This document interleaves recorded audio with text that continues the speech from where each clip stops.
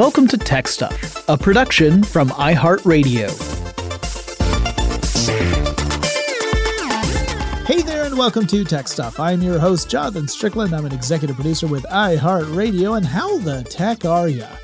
It's time for a classic episode of Techstuff. This episode originally published March 30th, 2015. It is one of the topics nearest and dearest to my heart, how coffee machines work. Enjoy. This is something that a lot of listeners have been requesting. We received a couple of different requests from listeners to cover coffee machines. So in order to do that, I thought it'd be fun to first talk about coffee itself, kind of the history of coffee and where it comes from and how it's grown and what it's like. And then we'll transition into the various ways human beings have used coffee to make a beverage that we all know and love, most of us. Well, those of us that aren't wrong. Right. Maybe you're a tea drinker. We don't pass judgment. I drink tea as well. Yeah, both. Yeah. In fact, sometimes mixed because, well, it's not necessarily on purpose. I have a problem. All right. So anyway, where does coffee come from?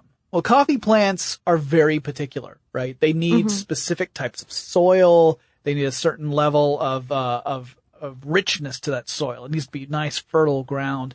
And they need really mild temperatures. So they don't do well in climates where you get a lot, there's a big difference between the highest of the highs and the lowest of the lows. So you're talking something in the tropic kind of area. Yeah, the equatorial area, somewhere around the equator, that's where your weather does not change that dramatically from one part of the year to the other part of the year.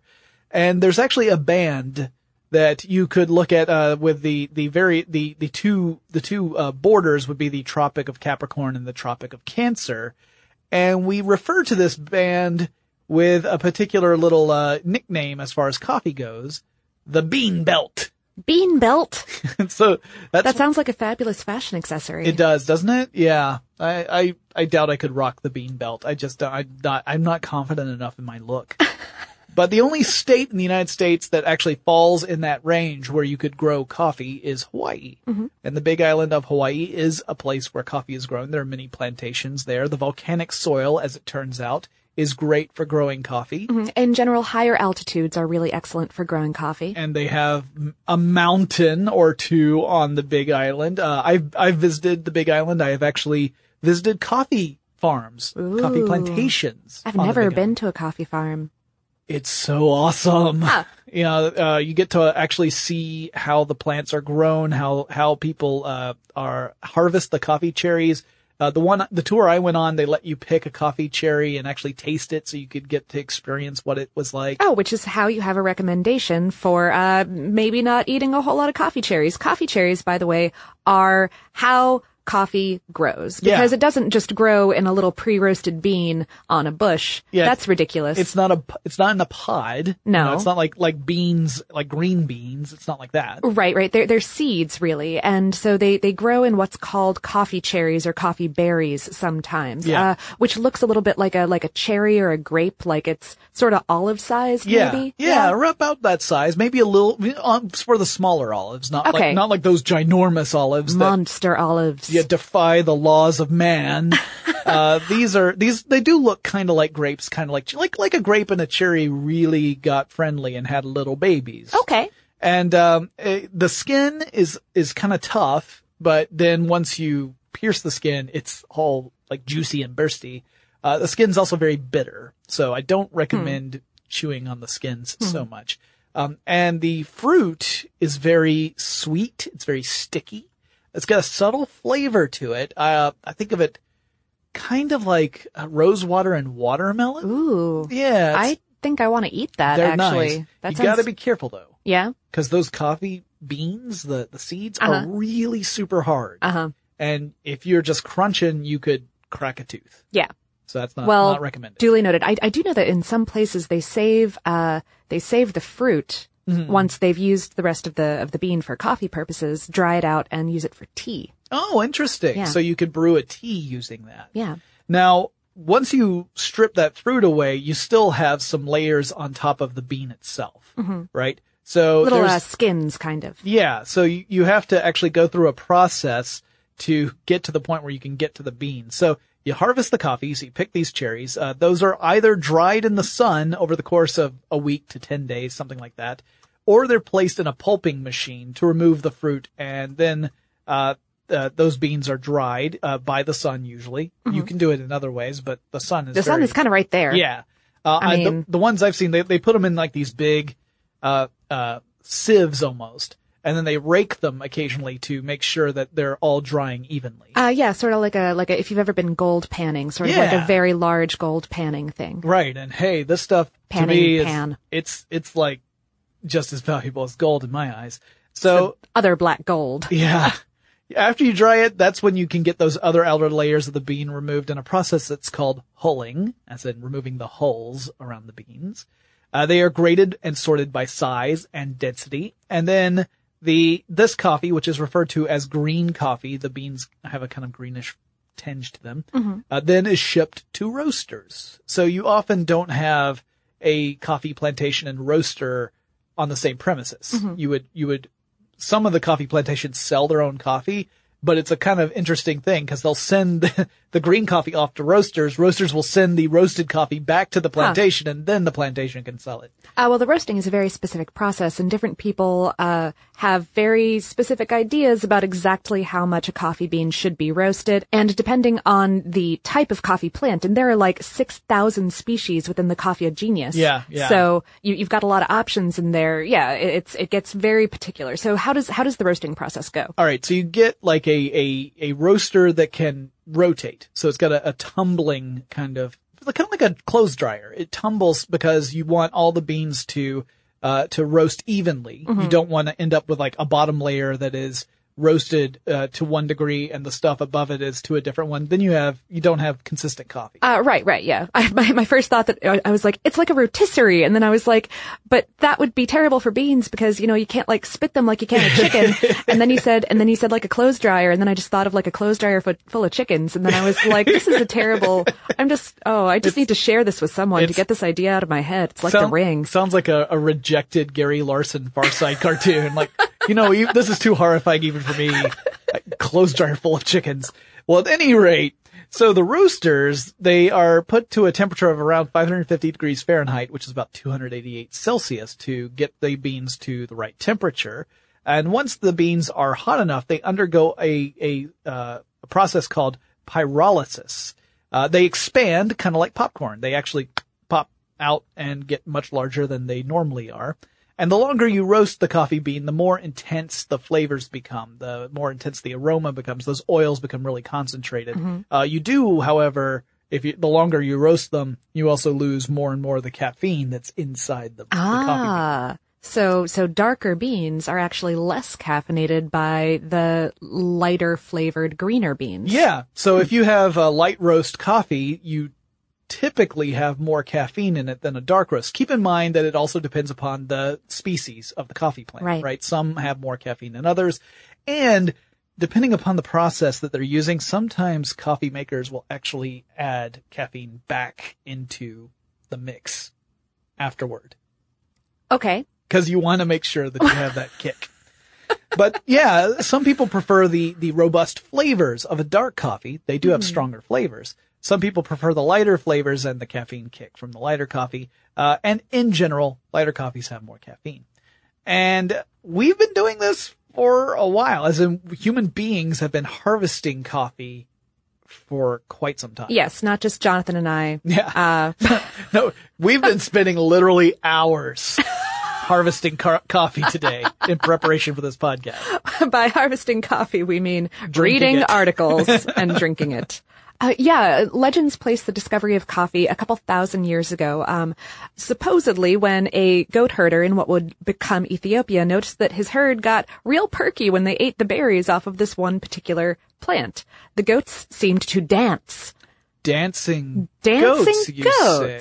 Uh-huh. It's the name of a brand of coffee. Yeah, here. local roaster and seller. Here in Atlanta. Right. Actually, they're very local. They're a 10-minute walk from our office. Mm-hmm. Good coffee if you ever get into Atlanta. I like them.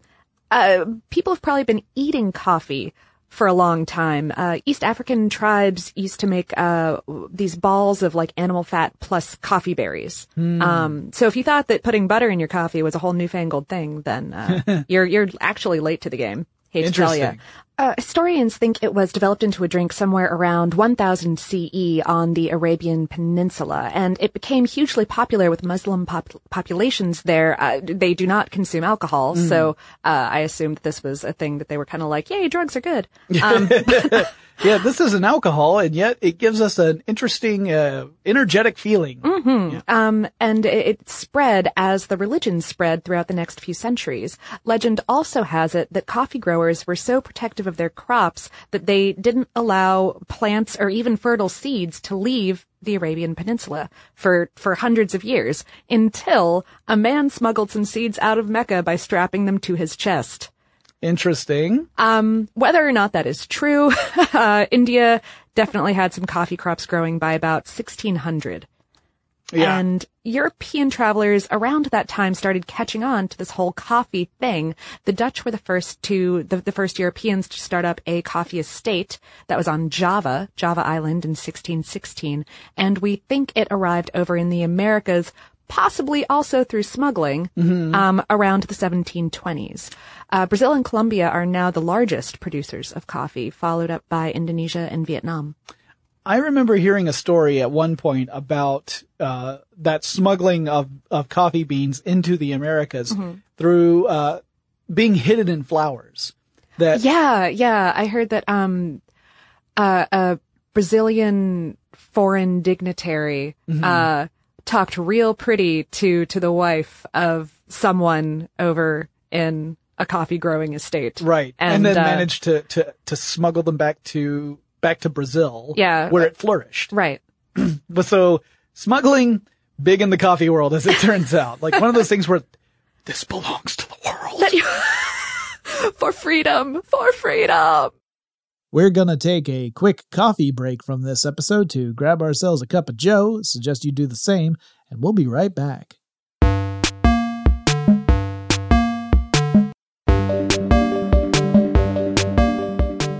So let's talk about the history of the coffee machines, the various devices we have used to make coffee. Some of these, you might argue, take the term machine pretty liberally, but it is interesting to note that even the most simplistic methods of making coffee have a relation to the standard coffee drip machine that a lot of people have in their homes. Oh, yeah. These first two are not electronic forms, but I would remind you that even a lever is a machine. Yep, that's true. Although this first one, I hesitate to call a machine. It's really more like a device or a prop. The simplest way to make coffee, is just by pouring hot water over or through some grounds. I'm very fond of my drip cone, personally. It's just a cone-shaped thing, and you put a filter in it to contain the grounds, and you place the whole contraption on top of a coffee cup, and then you pour hot water through it until the cup is full of coffee. And then, yay, everything is better in the universe. A little bit more complicated than that is what's known in the U.S. as a French press, and more generally around the world as a coffee press or coffee plunger or cafeteria piston. And this is a very simple manual machine, man-powered or woman-powered, person-powered really, consisting of a, cylindrical chamber and a fitted filter that's attached to a rod. Right. You steep the coffee grounds in hot water in the chamber, and when it's brewed to your liking, you just push the filter down into the chamber. The water flows up through the filter, right, and it collects the grounds at the bottom of the chamber, which lets you pour non-chewy coffee off of the top. Yep. And you got to make both the pressing very smooth and slow, and the pouring you need to make nice and smooth and slow so that you make sure you're not stirring up a lot of sediment. You can get sediment from French press coffee. Oh, definitely. It usually tends to end up in the cup no matter what. Yeah. The first time I ever used a French press was at a restaurant in Las Vegas with lots of people all around me, and I just felt like, I've got to do this right or everyone will judge me. And I know that what happens in Vegas stays in Vegas, but I'm not even comfortable with that, to tell you the truth. I want to make sure this is right. And so you are just pushing the grounds further and further down to the bottom while the water is allowed to go through the filter, or the brewed coffee at that point. It's not even water, it's brewed coffee, is able to pass through the filter so that you can pour it into your cup.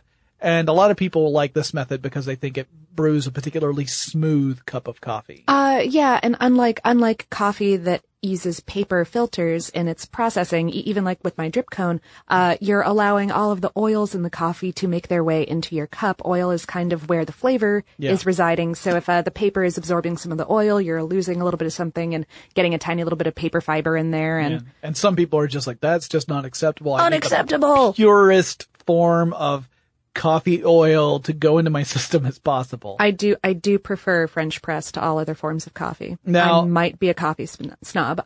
The idea of fixing a screen like straight to a pot in order to avoid getting grounds in your cup probably goes back a ways, but the first patent on the actual plunger device was granted in France in 1929, hence the term French press. Now, if we go back further to the early 1800s, that's when we get the first inventions of the percolators. Now, we may be familiar with a percolator. That if you've ever seen a coffee pot, it's got a little like knob type protrusion on the very top that's clear. Yeah, it looks sort of like. Do you remember the board game Sorry? Yeah, from when you were a kid, it looks like the pop-o-matic bubble. Yeah. I always, when I was a kid, I thought that my grandmother's percolator coffee cup probably had a pop-o-matic bubble, and she was like, "Don't touch that, it's hot." Yeah, and in fact, it would be hot. And the reason why it's clear is so that you can see when the coffee has finished percolating, in case you could not hear it finishing. So this is a really simple machine as well. You've got a chamber at the bottom of the pot. This is the one that's, closest to the source of heat. This is where the water goes. And a tube leads up from this chamber to the top of the pot. You put the right amount of water in and coffee grounds go into another chamber that sits at the very top of the pot. So you've got a filter at the base of the coffee grounds chamber. So here's the deal. You got the whole coffee pot on a heat source. The heat source heats the water to boiling.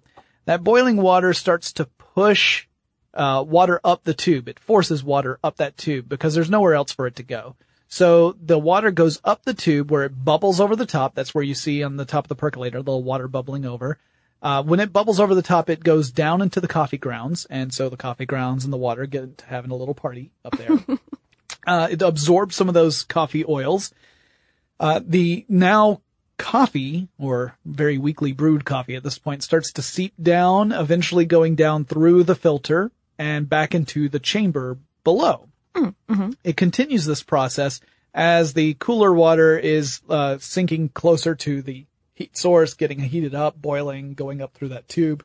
The process continues in a cycle until you're getting to a point where all the water inside the percolator is near boiling temperature. Now, you don't want it to actually boil because they say that boiled coffee is spoiled coffee.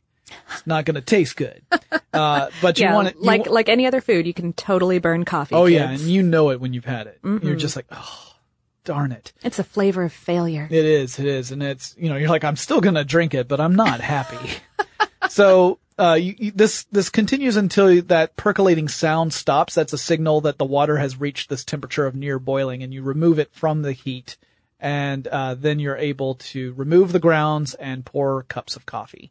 And a lot of people really still prefer percolator coffee, whether it's some percolators have a heating element actually in the coffee thing, so you just plug it in. And sort of like an electric kettle. Yeah. And then others are meant to go directly onto a heating element, whether it's an electric stove, gas stove, maybe even a fire if you're a cowboy, because this is how the cowboys made coffee. Or a camper. Yeah, or a camper.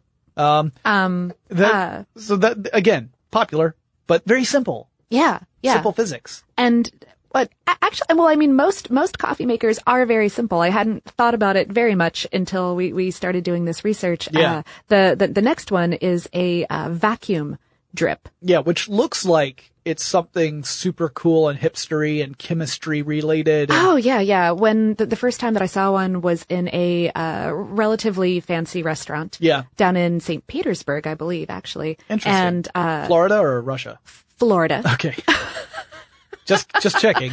And it looked like this crazy like 50s era space age kind of thing, or possibly like something from gaslight sci-fi kind of. Which is true, because that's about when it dates from. Even it dates before gaslight sci-fi, because it comes from the 1830s. But it's one of those that we've seen a resurgence in recently as people have, gone on the quest for the perfect cup of coffee. And this is another one that is based on a very similar principle as to the percolator, in several ways. So if you looked at one of these, they tend to look something like, kind of like an hourglass shape. The bottom chamber is one that holds the water. It's connected via a tube that has a filter in it to an upper chamber. The upper chamber is open to the atmosphere. It is not closed off. The top is open. Yeah. Yeah, exactly. It's not sealed like an hourglass is. You put the coffee grounds in that. Now the filter keeps the coffee grounds from going down into the lower chamber. And you would then turn on the heat, allow the water in the bottom chamber to start to boil. That would make water vapor that would it creates an increase in air pressure rather, because the water vapor is taking up more space than the water was. That's forcing water up that tube through the filter to mingle with the coffee grounds. With these vacuum drip sets, you are supposed to stir the coffee grounds and water together a little bit so that you get a good amount of coverage and you get the coffee grounds sufficiently wet so that those oils seep into the water.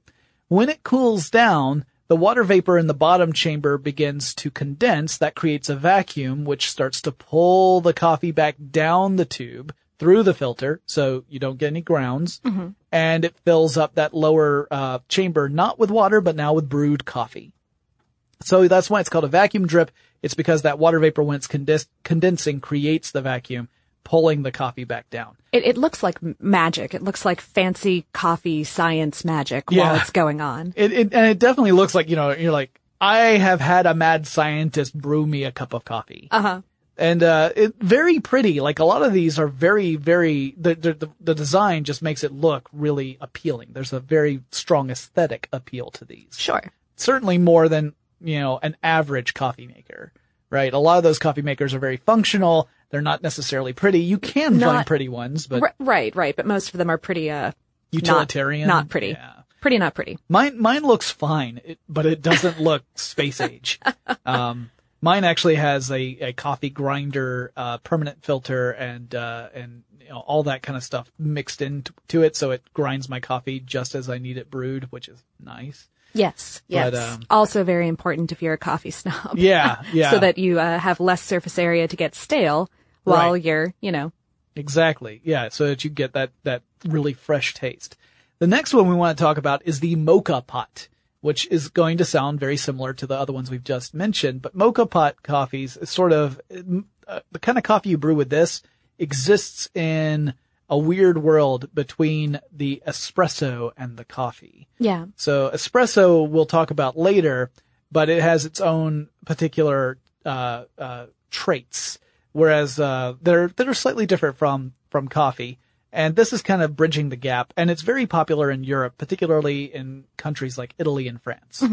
My roommate has one of these that was passed down to her from her Italian grandmother. So. It makes perfect sense. And these are really cool for like portable coffee makers. They tend to be very compact and they work on any heating surface. You can also, again, for camping or cowboying or whatever you're doing, you can just kind of bring it with you. Exactly. And it's very similar again to the percolators, the vacuum drips. It has a similar principle. So you've got, again, two chambers. The lower chamber's where the water goes. And then there's it looks almost like a funnel. There's a coffee grounds cone that fits into the lower chamber.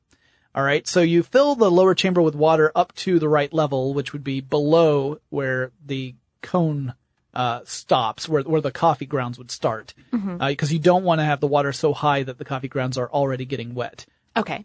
There is a tube that leads down into the chamber from the coffee grounds cone.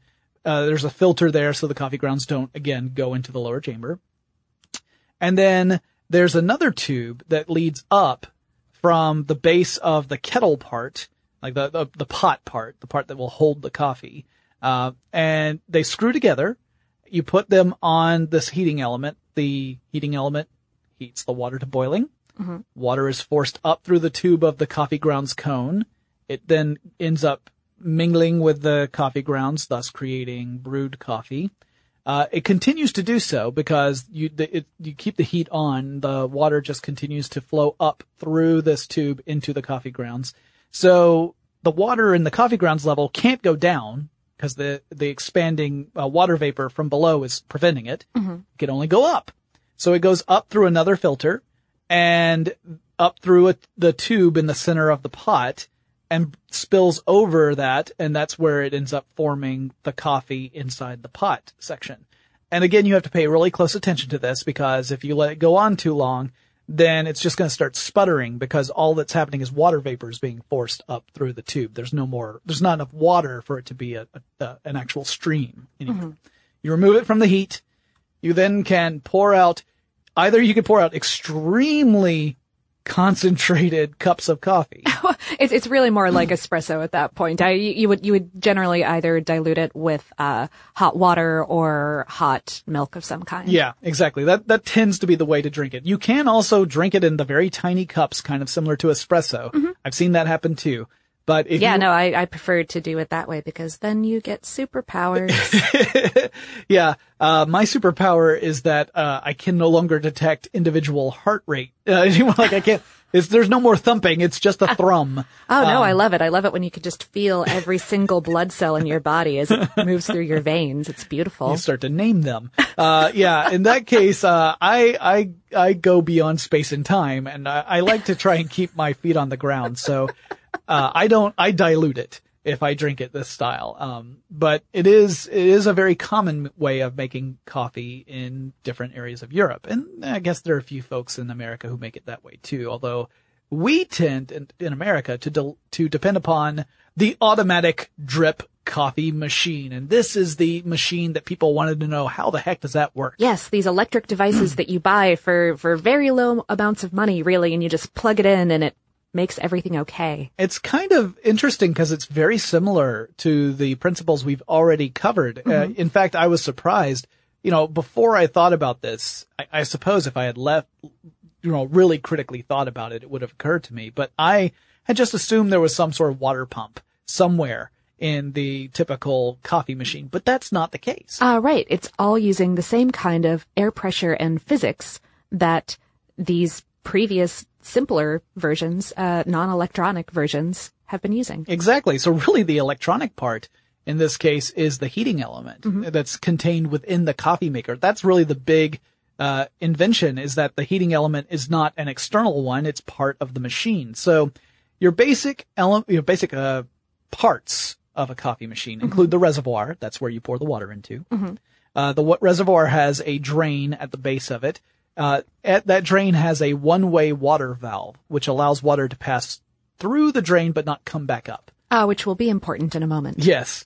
Then you have a tube that connects that hole, that reservoir that's connected to the valve on one side and to essentially a shower head. It's what they tend to call it on the other side. Because it's sort of like a sprinkler. Yeah. It's eventually going to drip water out over your coffee. Right. Grounds. Exactly. So this tube is made usually of aluminum because aluminum is very, very good at conducting heat. It's a very good thermal conductor.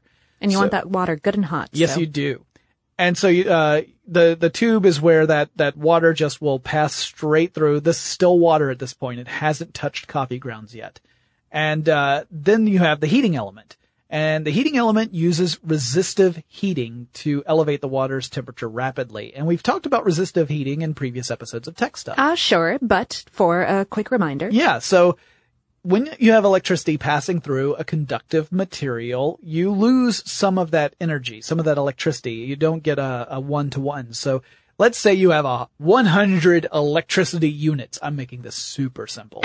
100 electricity units that are going in from one side, and then you've got a little detector at the other side, and you see that there are only 80 electricity units coming out the other side, and you realize that the other 20 electricity units have been lost in the form of heat. The actual conductor's temperature has increased. So that is incredibly simple, I realize, but just to illustrate the point. Sure. That's the basis behind resistive heating. This is the way electrical heating components work. Electricity passes through the conductive material, it heats up the conductive material, And usually that's waste, but you can make it work for you. Yeah. Resistance is dependent upon a couple things. The material itself. So like, whether it's copper or whatever conductive material you're using. And it's also dependent upon how much of that material you have, how big a diameter of wire you have, the gauge of that wire, in other words. And the thicker the wire, the lower the resistance. So using that logic, if you use a very thin wire of a conductive material and you make a really tight coil of it and it's long, then you've got a lot of surface area there.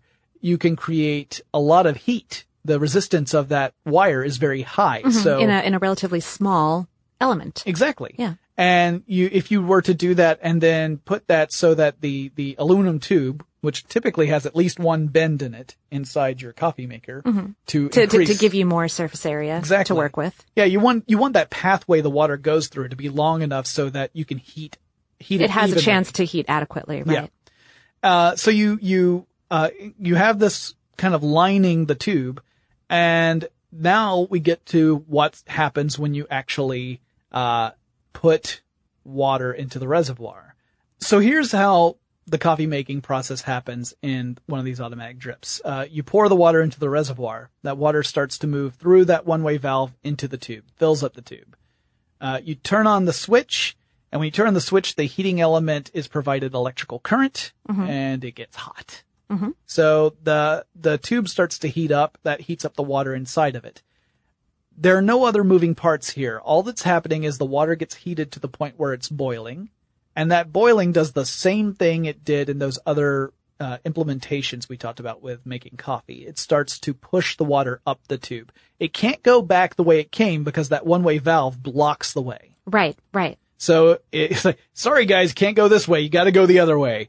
Well, so the steam pushes it. Yep. Into that little shower head thing. Yep. Down onto your coffee where it drips through the coffee grounds and into a waiting carafe. Yep. So you've got the filter that obviously keeps the coffee grounds from going into the carafe because no one wants that. Hopefully. I've had a few disastrous. Where you've forgotten to put in a filter or where it broke or yeah. The one I have, mine has a gold mesh filter. Ooh. So you have to wash the filter after every use. Yeah, but you don't have to buy filters, which is nice. Yes. But anyway, that's where you get the coffee. The coffee ends up, the brewed coffee ends up in the carafe. Now, you're not able to control how long the water stays with the coffee grounds, how much of the coffee grounds are actually covered in water. Cause it's just being dripped on. Sure. So there are some limitations. Certainly. And different machines control that for you to certain extents. But most of them are pretty basic. Yeah. Yeah. So the bright side is no moving parts. So it's really a simple machine. If your coffee maker has broken, it's because the heating element isn't working. That's or that the one-way valve is clogged up. Right. Yeah. If your coffee machine does stop functioning, first of all, I'm sorry. Yeah. I know. That's awful. We're here for you. We feel your pain. In fact, our coffee machine this morning at work, which is not an automatic drip coffee machine, was not working. And it was a crisis, people, which was only solved by an epic journey to the Dancing Goats coffee shop that's about a 5-minute walk away. Yeah. But yeah, if this happens to your coffee machine, and it is an automatic drip, you can first check the one-way valve to see if it's either stuck or clogged. Usually just like poking a toothpick or something like that in there will help you see what's going on.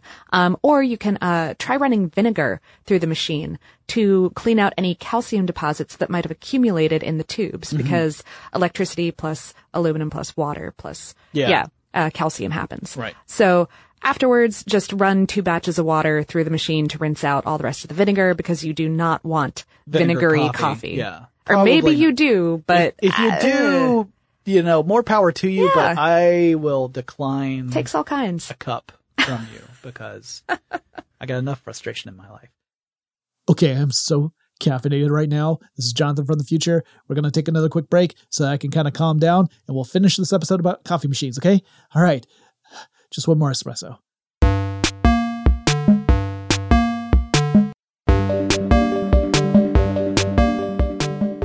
So So let's look at some of the special coffee makers that are out there, because there are a few, and I thought it would be kind of interesting to look at how some of them are different. Like the Clover coffee machine. This is one, Clover was a company that was purchased by another little company called Starbucks. So some Starbucks locations have Clover coffee machines, and you can get a Clover brewed cup of coffee that's different from their normal cups of coffee. How is it different, Jonathan? It tastes better, in my opinion. Oh, I've had a Clover cup of coffee. There's actually the Starbucks across the street from our office has one. Oh, that's one of the locations that has one. So if you ever go across the street, then you can get one of these. It takes a little longer to brew, but it's kind of worth it. I think I've been completely ignorant of Clover coffee machines until we did this podcast. Yeah.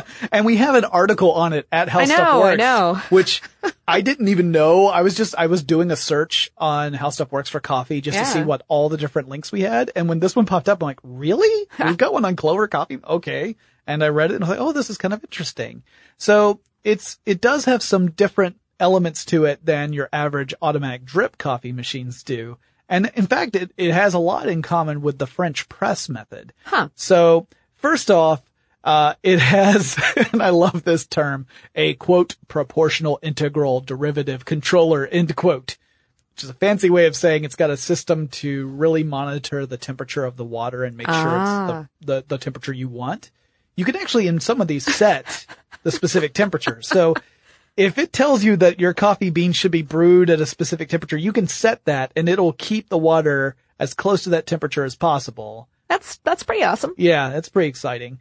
Then it also has a way of letting you determine how long the water and coffee grounds can party time excellent together. Mm-hmm.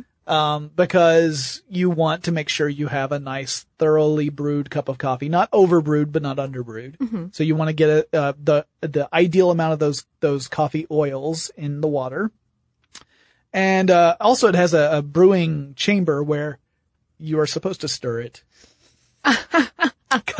Cause coffee needs love. It does. So you stir the coffee grounds a little bit in the water once the water's heated up and goes into the brewing chamber. That's when you give it a little bit of stir to make sure it's properly mixed.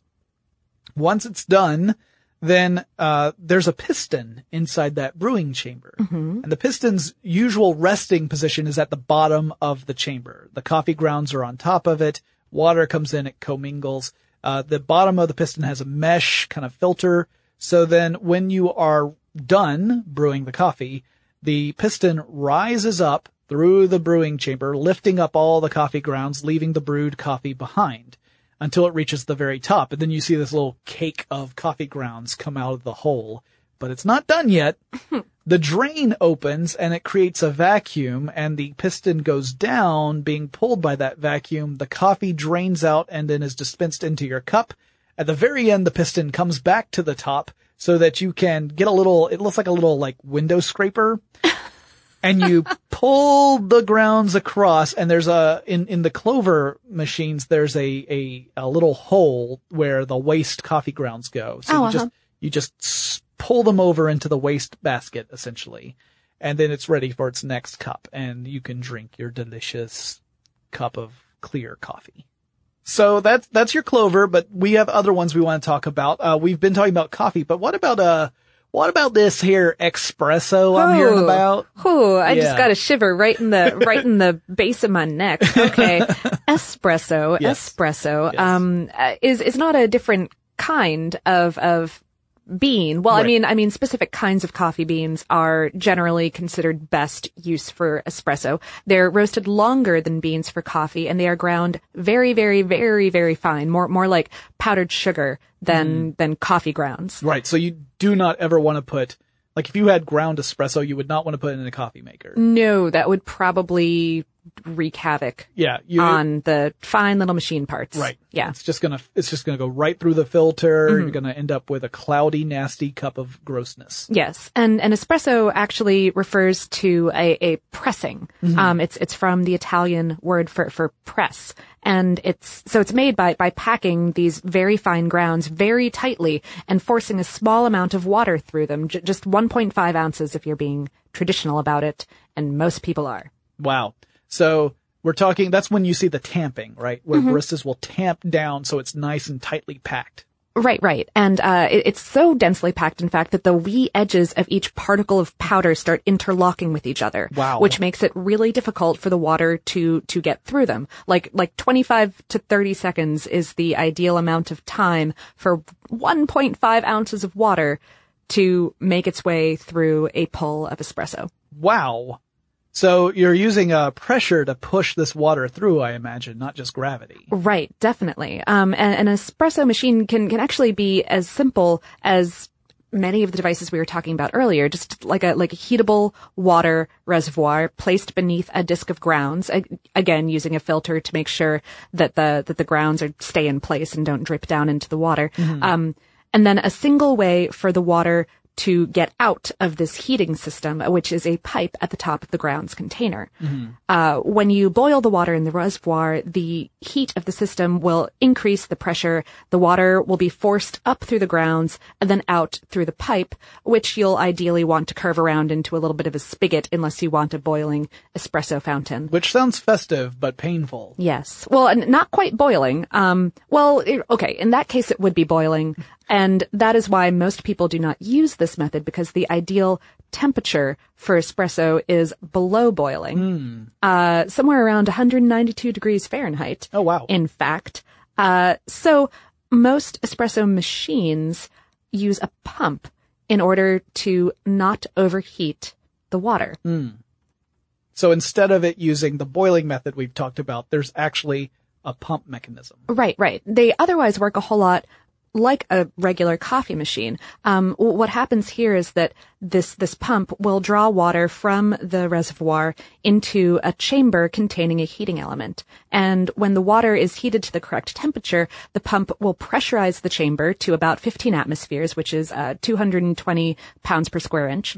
And that will force the water down into your little packed filter-bound disc of grounds. That's the removable part from an espresso machine. The little handle on it, yeah. And then after a few seconds, it will start being forced down out through a spout at the bottom of that disc. Cool. Into your espresso cup. You know, I actually, at one time, I demonstrated a handheld espresso machine. Oh, that's right. Yeah. So it was a handle that looked like it had a globe at the end of it. Okay. And the globe is where you would put the espresso grounds. You tamp it down. You put them in this one section of the globe.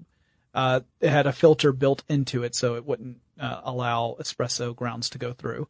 And you would pour water into it, had a heating element that would heat it up very, very hot, very, very quickly. And it used pressurized gas, in this case nitrous oxide, little nitrous oxide canisters that would plug in through the handle. You'd screw the handle in shut. Very important, as it turns out, if you don't want to shoot a nitrous oxide canister across the building. And then when you pull the trigger, it would release the nitrous oxide, which would create the pressure to force the hot water through the grounds and thus brew your cool. The amount of espresso. I discovered that if you are super sleepy at 3 a.m. because you are going to go live on television in 2 hours, it is the wrong time for you to decide to unscrew the end of the handle so that you can show how easy it is to insert a nitrous oxide canister when in fact there is not a fully depleted nitrous oxide canister already in the device. I dosed myself with laughing gas completely by accident, nearly froze my face off in the process. 3 a.m, and meanwhile there's a little canister of nitrous oxide spinning in the corner of the room. My dogs are wondering what happened. That was a memorable morning for me. Oh. Now we also have, there's also other things we could talk about. We could talk about Keurig style pod coffee makers. We didn't really go into detail on that. It's using, kind of just the hot water through concentrated coffee method. Sure. I actually do think that could probably make its own episode, especially with all of the copyright related issues that are going on right now. Yeah, that would probably be, it really is its own episode. So we're not going to cover it now because frankly, it's just too much. But, I love that you had the question in our notes and I decided to go ahead and answer it about what are coffee crystals? Yeah, what's up with those? Like Folgers instant coffee. Oh, right. Or those little packets that Starbucks sells now, the Via? Yeah, I think you're right. I think it's Via. I never know how you're supposed to pronounce the Italian words that Starbucks has copyrighted for their own use. Sometimes Snark, snark. Sorry. Why are all the names of your sizes, why do they all mean big? At any rate, instant coffee. So this is coffee concentrate, really. It's coffee that was already brewed once and then essentially dehydrated through freeze drying. Dehydrated coffee? Yeah, dehydrated liquid, what? Yeah. So you brew the coffee, right? You brew it super concentrated coffee, like way stronger than any human being would ever want to drink. Oh, okay. So not like the coffee that I like to drink, like Turkish coffee. No, more than that. Okay. Stronger more than that? You it comes in pints? You don't want to drink it that way, trust me. Okay. It would turn your eyes inside out. You don't want it. So when it's rehydrated, it becomes a beverage resembling coffee. It's better than a TARDIS. Yeah. If you believe the Folgers commercials, it's indistinguishable from a fine cup of coffee. And perhaps that's true. I've become a coffee snob. It was invented in 1890 in New Zealand. Huh. So the dehydration process is freeze drying. The fundamental principle here is called sublimation, which is the shift from a solid to a gas, skipping the liquid stage. So if you're going from solid to gas, you're already thinking, how is concentrated coffee either of these things? And the reason, first you got to freeze it. You freeze it very, very quickly. If you don't freeze it very quickly, then the process does not work very well. Okay. And the frozen granules of coffee are placed on a flat drying surface, which then goes into a vacuum chamber. Ah. The vacuum chamber is warmed, and the water within those granules, the frozen water, expands quickly into gas. Like it skips the liquid phase because the vacuum creates a difference in pressure. So it goes straight from frozen to, I'm everywhere. Yeah. Water vapor. Yeah. And so then you have condensers that remove the water from the chamber, and all that's left is this concentrated coffee granule.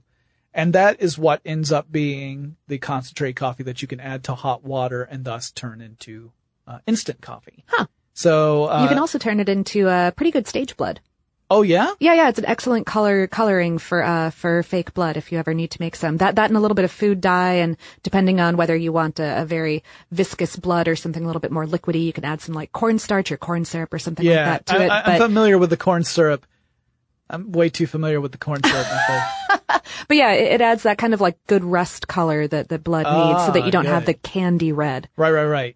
Yeah. So you get you more of the Rob Zombie style and less of the 1970s Italian horror style. Yes. Gotcha. Well, one other thing I wanted to mention was an interesting use for coffee grounds. Now, this is an idea that came out of a Green Gadget seminar in 2009. So this was kind of a concept that's never been actually implemented into a product. But I always thought it was interesting. And we do have an article on this on How Stuff Works too. Okay. Which is funny because it doesn't really exist beyond the idea stage as far as I can tell. But it's the RITI coffee printer. RITI coffee printer. Coffee printer? Yeah. It doesn't print coffee for you to drink. It uses coffee grounds like you've already brewed your coffee. So you're already happy, Lauren. It's okay. You're already in your happy place. Okay. You've got your coffee. But now you got these coffee grounds, right? What are you going to do with them? Because coffee grounds are acidic, so you can't just, you can use them in compost, but they are acidic. Yeah, so you have to be careful what kind of plants you feed them to. Yeah, because some plants are not going to do well with acidic soils. Sure. So what do you do with your coffee grounds once you're done with them, besides just toss them away or maybe compost them? Well, the coffee printer may be a solution for you. You would end up using the coffee grounds. You'd put them into a little canister that would fit into the printer. It would actually be still external to the printer, so it's not like one of those things where you have to lift up a lid and get access to it. It would actually be poking up out of the top. Okay. You add some water to it, and essentially the water and coffee grounds combine so that you get some of those oils, and you're staining the paper. Coffee stains. Okay. And it also... I'm real good at that. Yeah, I've done that before. And of course I've used coffee to make kind of the antiquated looking paper, Sure. That's one of the treatments you can use. Very useful. Parchment. Yes. If you were ever in a Renaissance festival. Giant air quotes. And you have to write letters to people as your character at the Renaissance Festival. It's part of the rehearsal process. Just, like you do. Yeah. Yeah. I can't tell you how many love and hate letters I had to write for the Georgia Renaissance Festival as part of the rehearsal process. I would always treat mine this way so that way it would look like an old letter. Presentation was important. Of course. At any rate, so with the printer, the neat design here, in order to make this really green, they wanted to not just make the ink green, not literally green, but, economically or environmentally conscious. Right. they decided to remove the useful feature that a lot of printers have where it automatically moves the cartridge across the paper as it prints. Mm-hmm. You have to manually grab on to the cartridge and move it backwards and forward so it's going left and right across the page. Like a manual loom, like a manual shuttle for a loom rather than I don't know how many of you actually have any idea of what a manual loom looks like. That might be a very specific reference to my family. I played the LucasArts game Loom. This is a great game. At any rate, you would manually move this left and right across the page. Presumably there would be some sort of automatic system to feed the page through the printer, and also there would have to be some automatic inkjet system to actually have the ink print on the paper itself. So I don't know how that would have been reconciled, what was the solution to that? Because obviously the speed at which I move the cartridge left and right might be different from the speed anyone else does. So you've got to figure all that into your design. But it was a really interesting concept. Again, it's not a real product you can go out and get, but no, sure. Just that's nifty. If coffee stains things, why not do it on purpose and make use of it? And then you don't have to go out and buy toner. You would just use your old coffee grounds, which is kind of a neat idea. Mm-hmm. Plus, if people were really interested, they might not be complaining that they didn't get a handwritten letter because their letters smell like coffee. And it's hand printed, so that actually counts for more, according to me. I put a lot of effort into printing this one sheet of paper. Yeah. I had to move that cartridge back left and right 2,000 times. That was, this was a fun little topic to go into, and maybe we will revisit the sort of Keurig pod style coffee machines because there is a lot of controversy around that. There is. Yeah, I would love to come back and talk about that. Shout out to Paul on Twitter for suggesting me for this episode. I think Jonathan, you were talking about I want to maybe this coffee episode, who could I possibly get to co-host it? And Paul, who follows both of us, was like, I think Lauren talks about coffee every day. Yeah, as it turns out, it was a perfect choice. Perfect choice for co-host. Yes. So Paul, thank you so much. Hope you enjoyed that classic episode, How Coffee Machines Work, from back in 2015. If you have suggestions for topics I should cover on future episodes of Tech Stuff, please reach out to me. The handle we use on Twitter is TechStuffHSW. And I'll talk to you again really soon. Tech Stuff is an iHeartRadio production. For more podcasts from iHeartRadio, visit the iHeartRadio app, Apple Podcasts, or wherever you listen to your favorite shows.